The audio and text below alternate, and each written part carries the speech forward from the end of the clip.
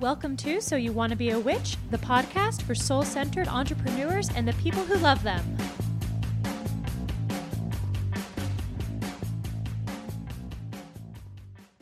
Hello everyone. It is Free Coaching Thursday. Today we're going to talk about growing your membership. We're going to talk about launching for the second time. How do you know if you've used up your organic audience or not? We're going to talk about boundaries with free content and so much more. If you are new here or this is your first time checking out Free Coaching Thursday, here is how it works. On Wednesdays over on my Instagram at Sarah M. Chappell, we post a little question box in my stories that says, what do you need help with? And then on Thursdays, I come here to Instagram Live around 1 p.m. or so Eastern Time to answer all of your questions. We also put this up on the podcast, So You Want to Be a Witch, the following Tuesdays. If you're listening over on the podcast, the way to participate is to come on over to Instagram and dive in. So let's get into your questions today. Okay, our first question today is, how will I know if I reached all the people I can organically and avoid slow second launch? There is a very slim chance that you reached all the people you can organically in your first launch of something. Often what happens is that if our first launch, okay, let me back up a second. Okay. So just because people didn't buy the first time they saw an offer doesn't mean they aren't going to buy. That is one of the biggest mistakes that business owners make, is thinking that if somebody's seen something and said no or not said yes, that is a no forever. Literally not true. There are so many reasons why people don't join at a specific time. It's literally not the right time for them. They don't have the money. They're working on something else at a moment. They're already working with someone. They just bought something. They couldn't find their credit card. Their kid started screaming. So many reasons why somebody doesn't buy in a given launch. So often I see this happen a lot when people have a first launch that is pretty solid, that they go into the second one nervous that it's not going to live up, because wouldn't everyone who was interested the first time have bought? It's not true. Some of you listening to this probably have been around for a minute before you bought something from me. I know we have folks all the time who join us inside the Holistic Business Academy who have seen multiple launches of that, listened to my podcast for years before ever making an investment with me. So just keep that in mind, that just because somebody saw an offer doesn't mean it's a no forever. There's so many reasons why people might not have bought. This can also be helpful for you just to look at your own buying experiences. Sometimes we need to put on the customer hat for a minute and think of something that you've been interested in that you didn't buy the first time you saw it, right? Whether that was a course, a program, a book. I know for me, I have a list of books a mile long. The fact that I haven't bought a certain one doesn't mean I don't want to read it. I just haven't gotten around to it yet. Clothes, whatever, right? All sorts of stuff that we just don't invest in the first time we see it for so many valid reasons. So the chance that you have reached all the people you can organically is essentially zero. I don't buy it. Especially, I know the person who submitted this question, you have a pretty big audience, you have a mailing list, you have people to talk to.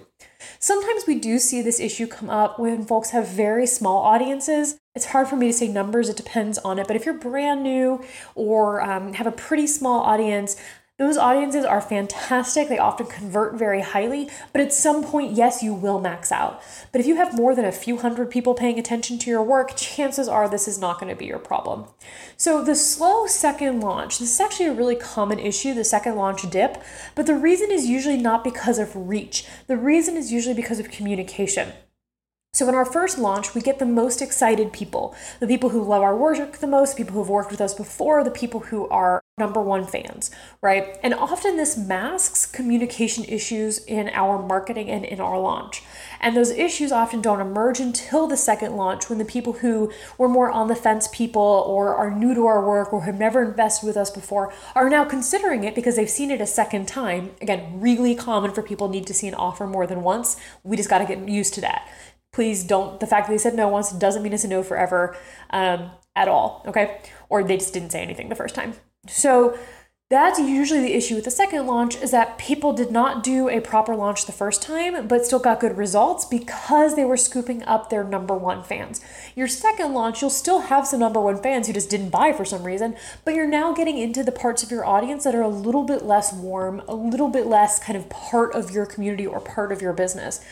Probably people who haven't invested with you before, or people who are, on the fence for some reason.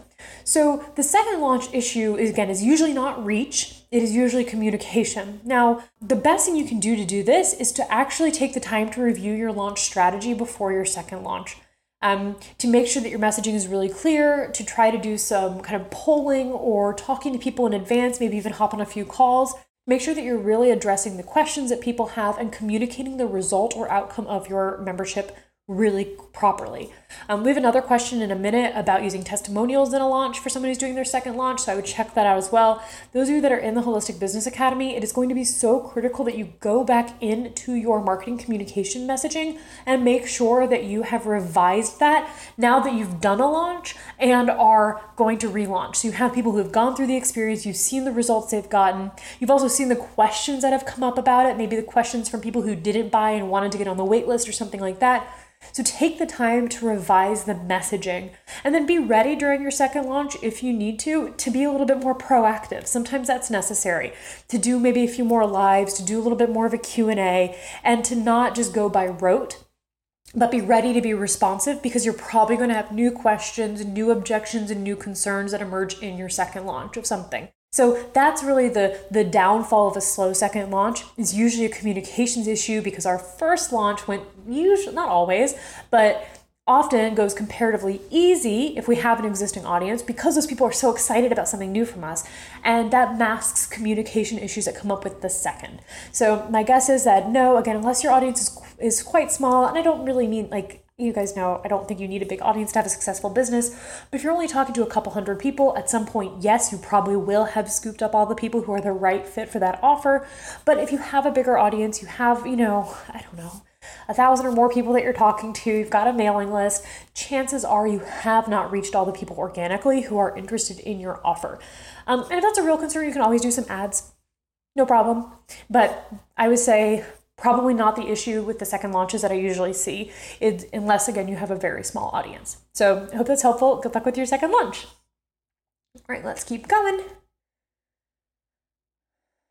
Let's go ahead and answer this testimonial question. So best use of testimonials for second launch of a 6-week online course. First of all, I'll say those of you in the Holistic Business Academy, make sure you check out our testimonial lesson. It is in Phase 3 Validate, I think, but you guys know that's why I write things down. Go find it.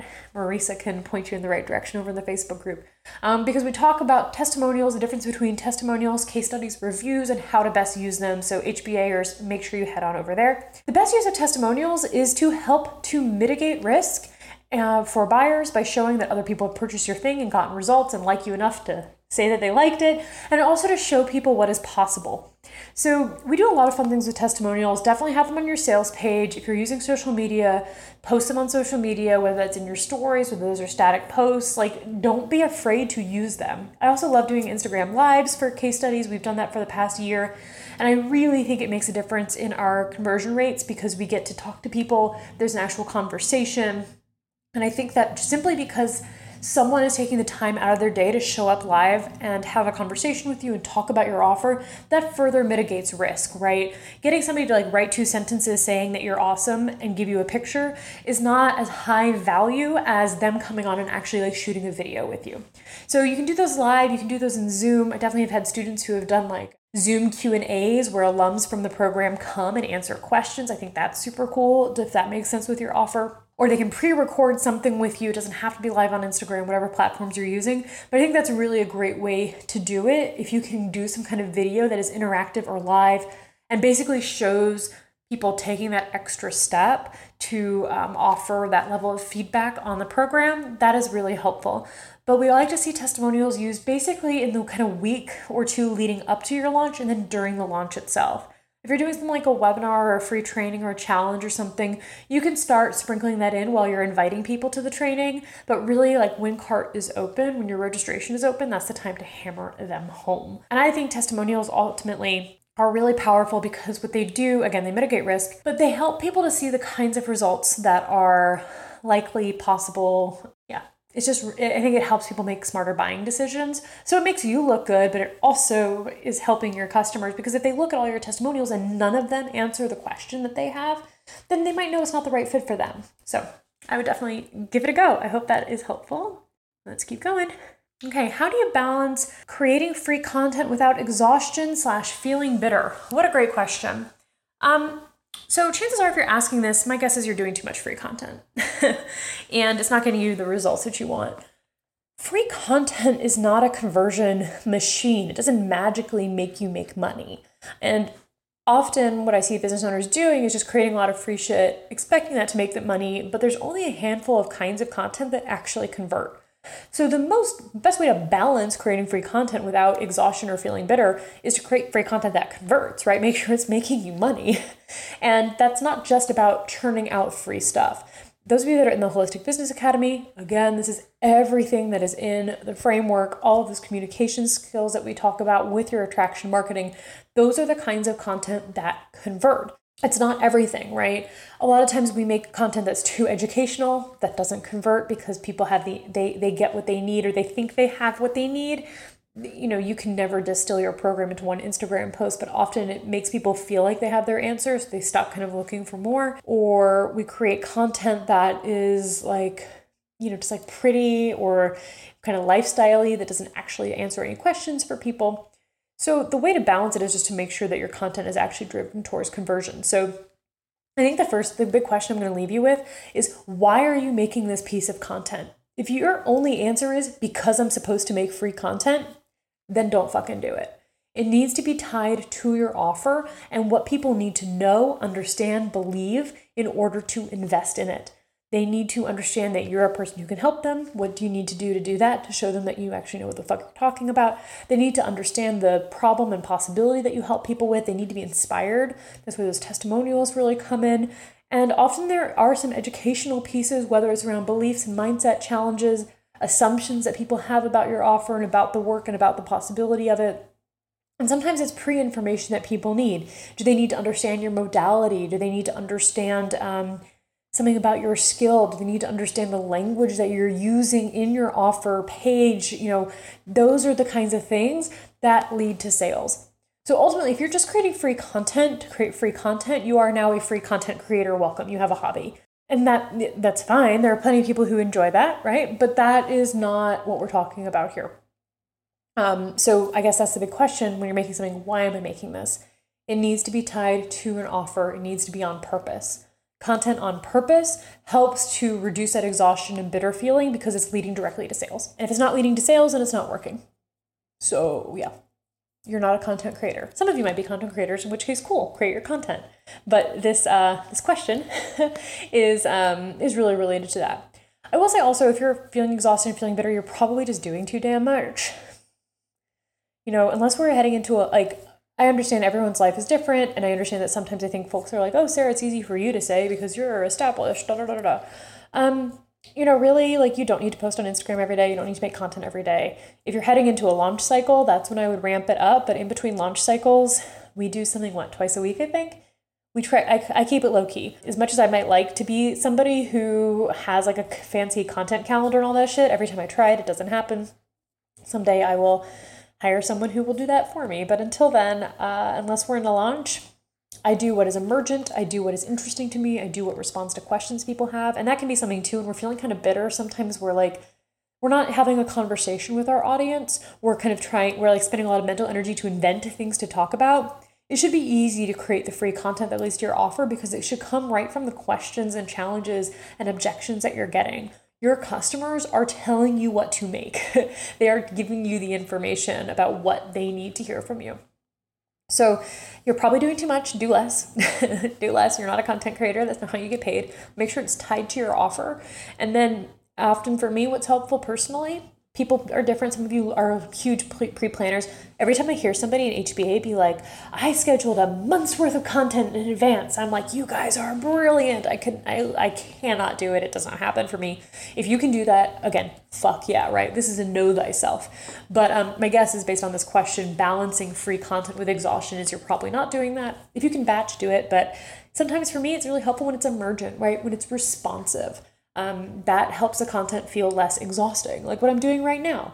You guys gave me the topics. You told me what you needed, and I am here. I think one last piece on this. I just said before, but I'll say it again.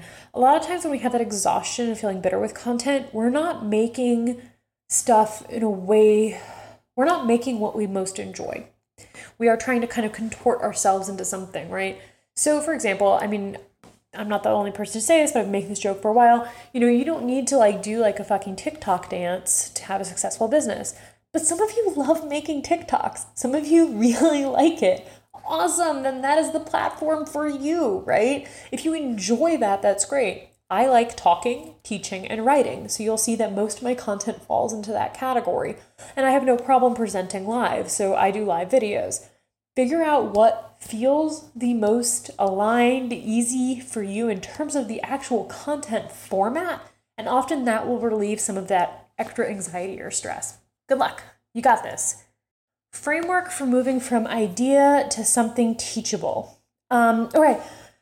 So if you're working on creating something teachable, I think the first thing is your idea is disrupt capitalism with community, duh. Okay. I think the first thing before we even move from idea to teachable is making sure that this is something that people want, right? What is the result of this? What are they going to walk away from? How are they going to apply this? In order to know what you're teaching, often we need to know the end result that we're trying to get people to, and to reverse engineer that, figure out what they need to know to get that result. So it sounds like you have a cool idea. Clarify, polish it. What is someone going to walk away from your class, your program, your training with? And then what specifically do they need to know, to experience, create in order to get that result? People tend to do this in two different ways, or a couple different ways. So ultimately, framework for moving from idea to doing something teachable is clarifying the result. Now keep in mind this is a little circular. As you map out your program, your result might shift. That's not abnormal, but you got to start somewhere. Clarify the result, the outcome that you're trying to teach. And then you can do a couple of different things. I tend to do an outline. I do a lot of the messy thinking inside my head and then spill it out kind of in a pretty linear form by that point. Some of you are going to need to do external brainstorming, whether that is kind of like mind mapping, doodling, whatever. Get it out there. Blob out everything you know about the topic. That can be really helpful, and then organize it. Or you can literally reverse engineer. Sometimes people find that really a lot easier to kind of step backwards. But essentially, moving from idea to something teachable is all about clarifying the outcome and the steps required to get there.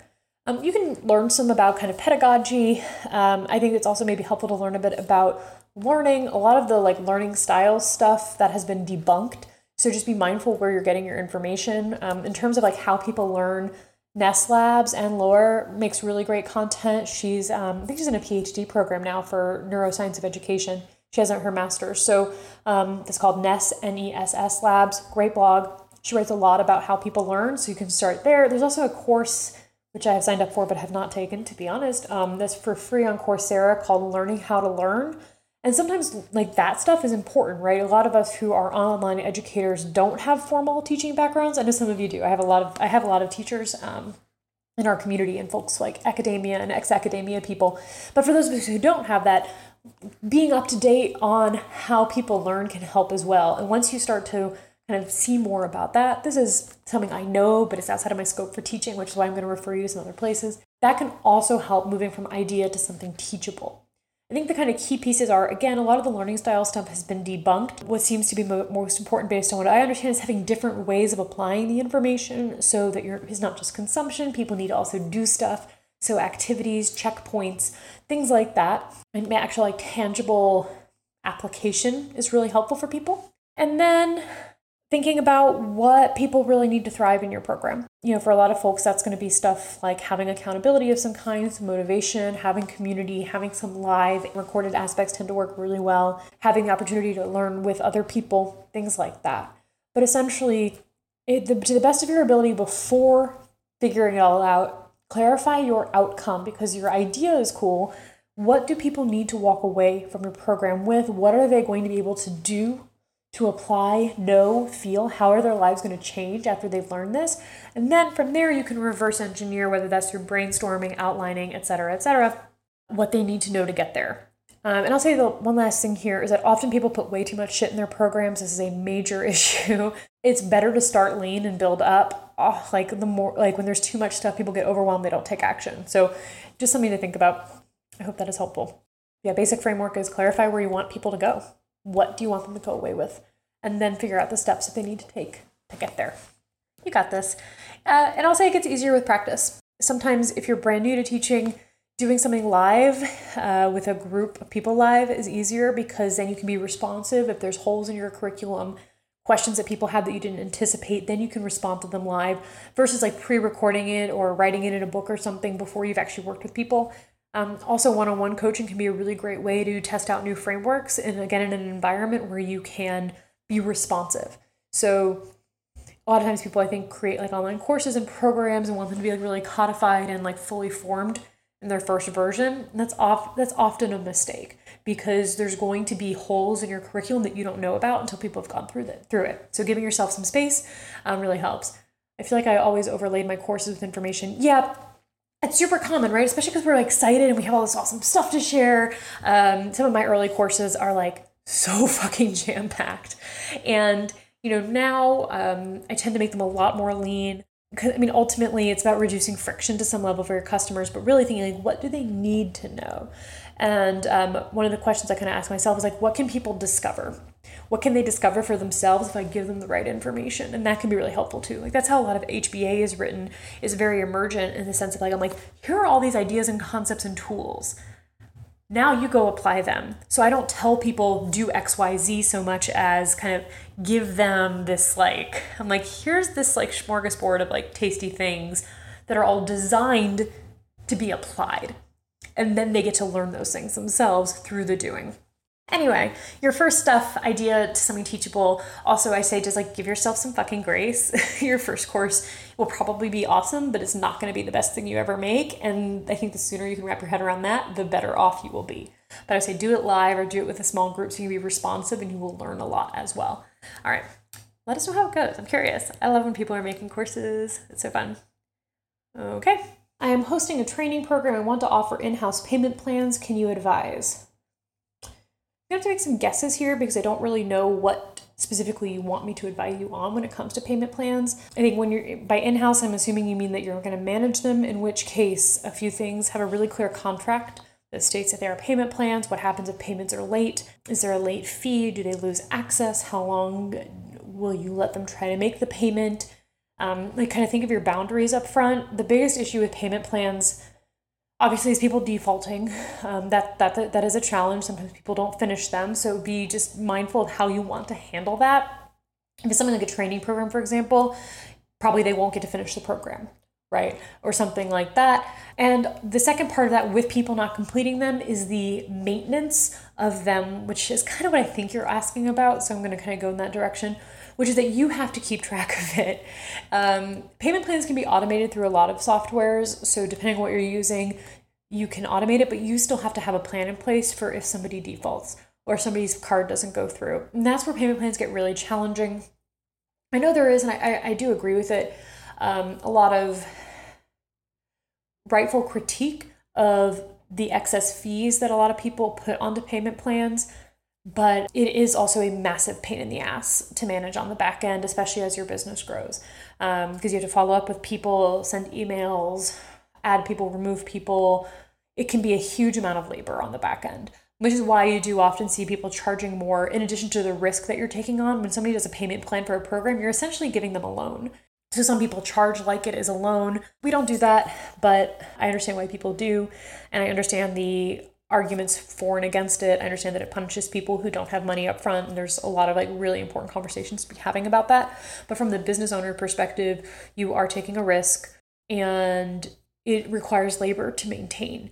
So I think the most simple things I would think about are just like plan for your worst case scenario in terms of people, like assume, that's just from a planning perspective, not from like a mindset launch perspective, from a planning perspective, assume that people are not going to finish their payment plans. How are you going to handle it? What are your personal boundaries there? As much as you can put that in your contract, right?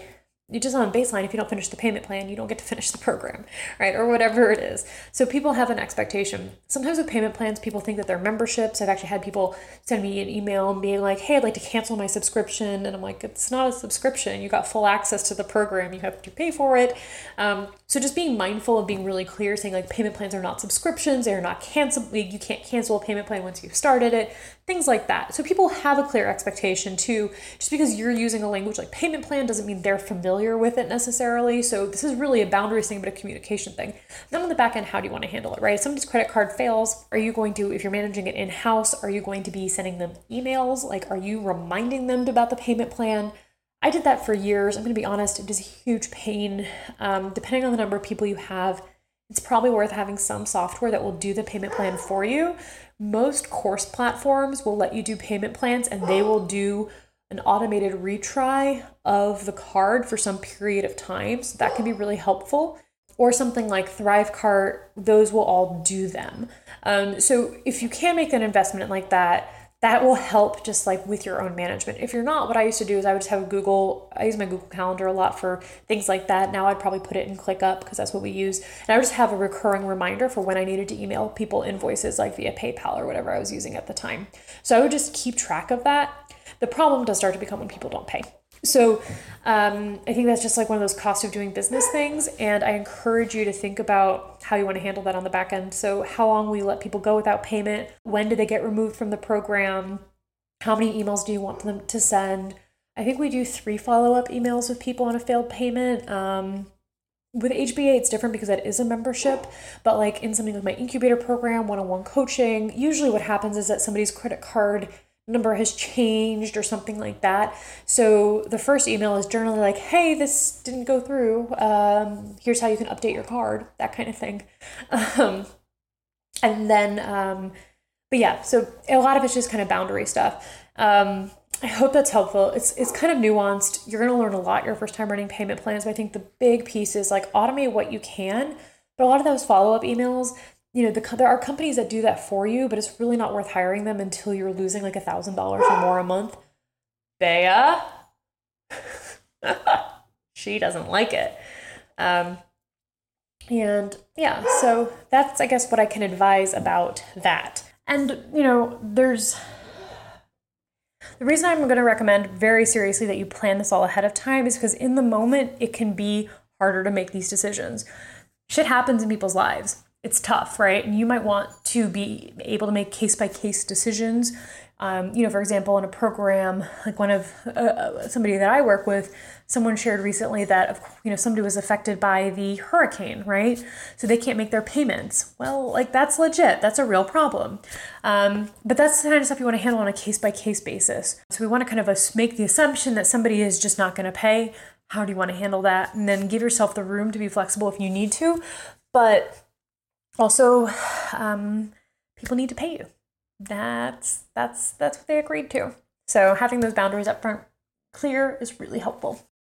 And just to be like, if you are someone who's considering like having a fee for a payment plan, I think there's good arguments on both sides. I think the big question to ask yourself is that fee reasonable for your administrative and risk costs, or are you using that to just make more money off of people who don't have that cash up front?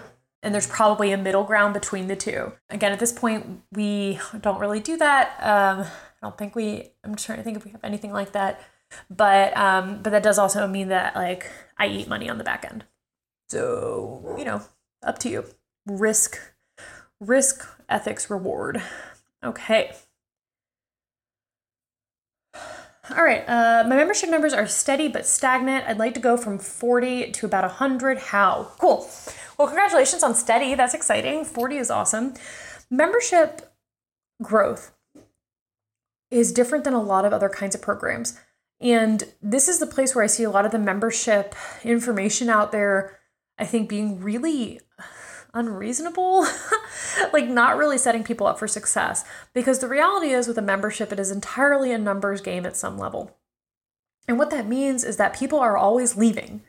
That's normal. It's called churn. There's a name for it. For those of you who aren't familiar with it, that's the percentage of people that leave your subscription every month. And because of that, that means there's kind of maintenance mode. So when you're saying that something kind of steady, it sounds like you're probably in maintenance mode. You're getting just enough people every launch or just enough people through an evergreen funnel or something to kind of maintain it. Then there's growth. So we have to focus on 2 things. Like in between launches, my goal is maintenance, is to not drop below a certain par. And then my launches are when I grow. What I find is kind of the biggest growth issue with memberships is that people don't treat them like full products. Often I think, and I fell into this trap and I see it a lot now that I recognize what I was doing. I think a lot of folks, especially because the price is low, it's hard to prioritize launching it as a full product because you could launch a group program or some one-on-one or something like that and get more cash up front. But memberships are a slow a slow growth strategy. I would say it's like 20 million times. Actually, why I really don't recommend memberships for people who are brand new to business because it's like, it's not going to get you there where you need to be sustainable quickly. Once you have an established business, once you have a clientele, it is a fantastic way to smooth out your revenue and help you help more people. I love memberships, but it's not memberships are not for newbies.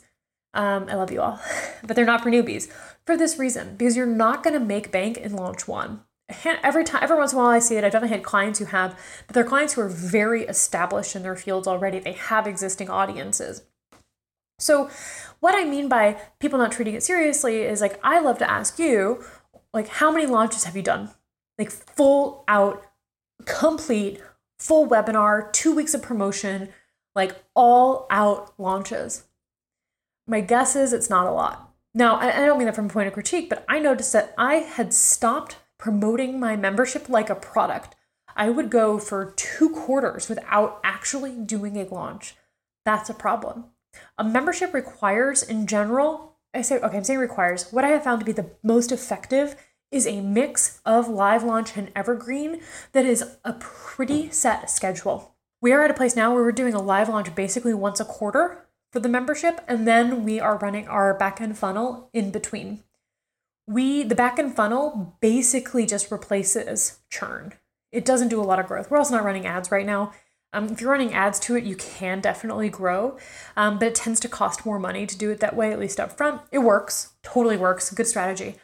So what I'm kind of getting at is like, to get to that number to more than double, you're probably looking at 1 to 2 all out live launches. And I don't mean all out like destroying your boundaries and like doing shit you don't want to do. That's not what I mean. But I mean treating it really like this is a big deal in your business, like you would a higher end program that you know is going to make you more money. So that's the shift that I'd like to see, because what I see most people doing is starting a membership, launching it once, and then kind of half-assing it from there, frankly. And I see that because I did that. I was like, oh, we're fine where we are. We're covering our expenses. This is great. And then at some point I was like, no, that's not the point. This is supposed to be the primary revenue source in your business. You have to fucking sell it. So that's basically how to do that, is that you have to sell it. That is actually like, that's the job.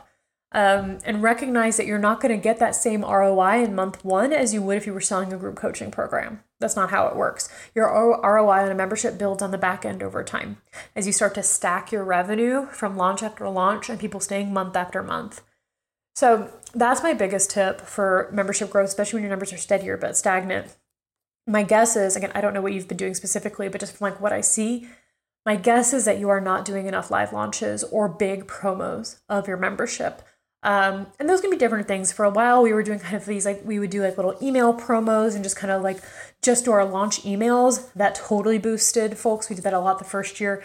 But ultimately, when we have like actually treated the membership launch like I would an incubator launch or something like that, that's when we have seen massive growth. The second way is what I mentioned before, which is essentially to run ads to an evergreen funnel in the back end that works super well, but obviously you need cash up front. Most folks are going to break even in month 1 or month 2 on those, right? So you have to have the money up front and be okay essentially floating it to ads for at least a full 30 days, if not longer. So that's a real cash flow issue. But that can do massive boosts. This is what we did last summer. And we more than doubled with an ad spend, which was awesome, but it was super expensive, right? I mean, I made it back, of course, but like I had to float that money. So I hope that's helpful. But I think ultimately that's the big piece I see, is that people start memberships and don't promote them. And that doesn't work because of the churn situation and because of the, the last piece I'll say here about memberships, and I don't know about yours, but sometimes when those numbers are kind of stagnant and we're not seeing a big growth. So if you're like, oh no, but Sarah, I am launching every quarter and I'm not seeing the growth, we have a communication issue. A lot of times people start memberships and the outcome of the membership is vague. Why it needs to be a membership, for example, why is this something people should pay for month after month? The offer needs to fit the model, right? Is it something people actually need support or help with month after month or need content for month after month? There has to be a reason for people to stay, not just to keep them in there, right? Maintaining that on the back end is a massive thing that, like, this is what we're working on in my new product. Like, I had to teach myself how to keep people in my fucking program, right? Nothing I have found has like actually told me how to maintain customer base in a membership and have healthy numbers there. So that is a part of it. But the place where you sell people on the idea of a membership is when they buy.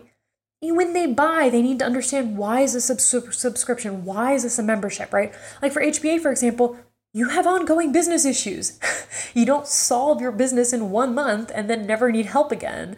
That's not how it works, right? You do new launches, you have new products, you get inspired by something new, you have new customer challenges. Like, it makes sense to have ongoing business support in a membership. And just as a quick side note, because I've been thinking a lot about the semantics of this, a lot of high-end group coaching programs are also actually memberships, right? You have to renew if you want to stay in the program, same fucking thing.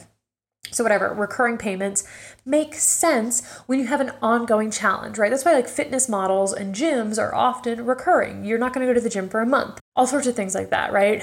Food services, like food prep services, obviously subscription model, right? You don't buy one food box and then you're done. I don't know, something like HelloFresh and shit like that. So you have to make the case for that up front. So that can be one of the communication issues. And the second communication issue with memberships, often, again, if you are like, no, Sarah, I'm doing those live launches once a quarter and I'm not seeing any budge, chances are the outcome of the membership isn't clear. The big thing that I see people doing with membership offers that's a problem is just being like, here's all this cool stuff, buy it, right? Kind of packaging up all the things you're interested in into a membership and being like, here's this cool thing. And that really kind of comes from the Patreon thing. I know, I'm still racking on Patreon, but like this like idea of just being like, oh, here's all of my work bundled for a price.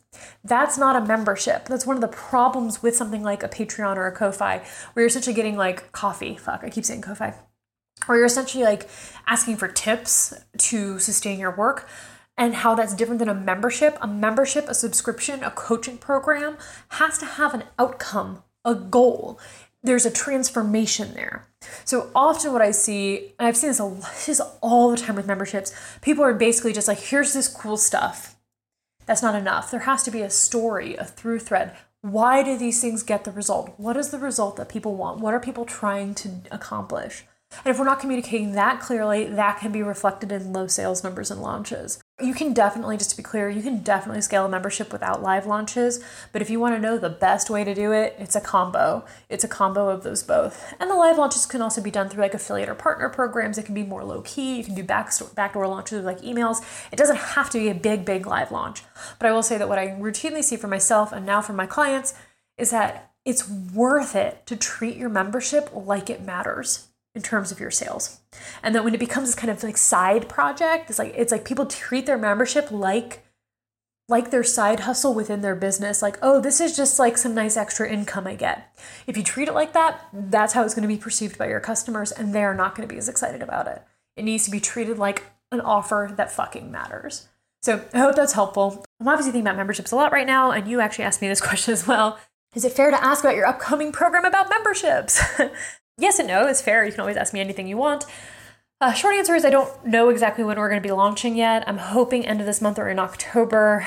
My move has been really fucked up.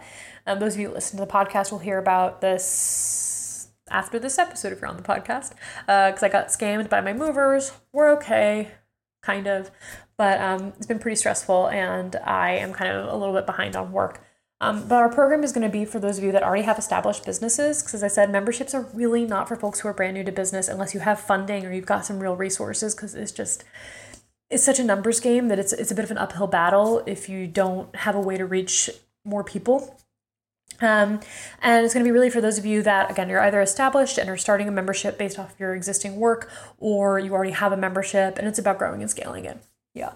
And all of the pieces that takes. So selling it, but also keeping people in the program, the operations aspect of it, in addition to the sales and marketing aspect of it, because that's the stuff that I found we had to basically make from scratch for HBA. And I'm really proud of what we've done. And I'm really excited to help you guys kind of do that for yourself as well. And what, using our stuff, of course, is like an idea and a template, but for you to really build these businesses so that your membership also can be something that you're not like bound to in a negative way, right? Where you can like have freedom and have a membership.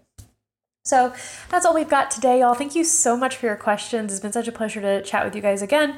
Again, I'm Sarah M. Chappell. This is Free Coaching Thursday, and I have to go eat lunch now, per usual. I did not eat before this.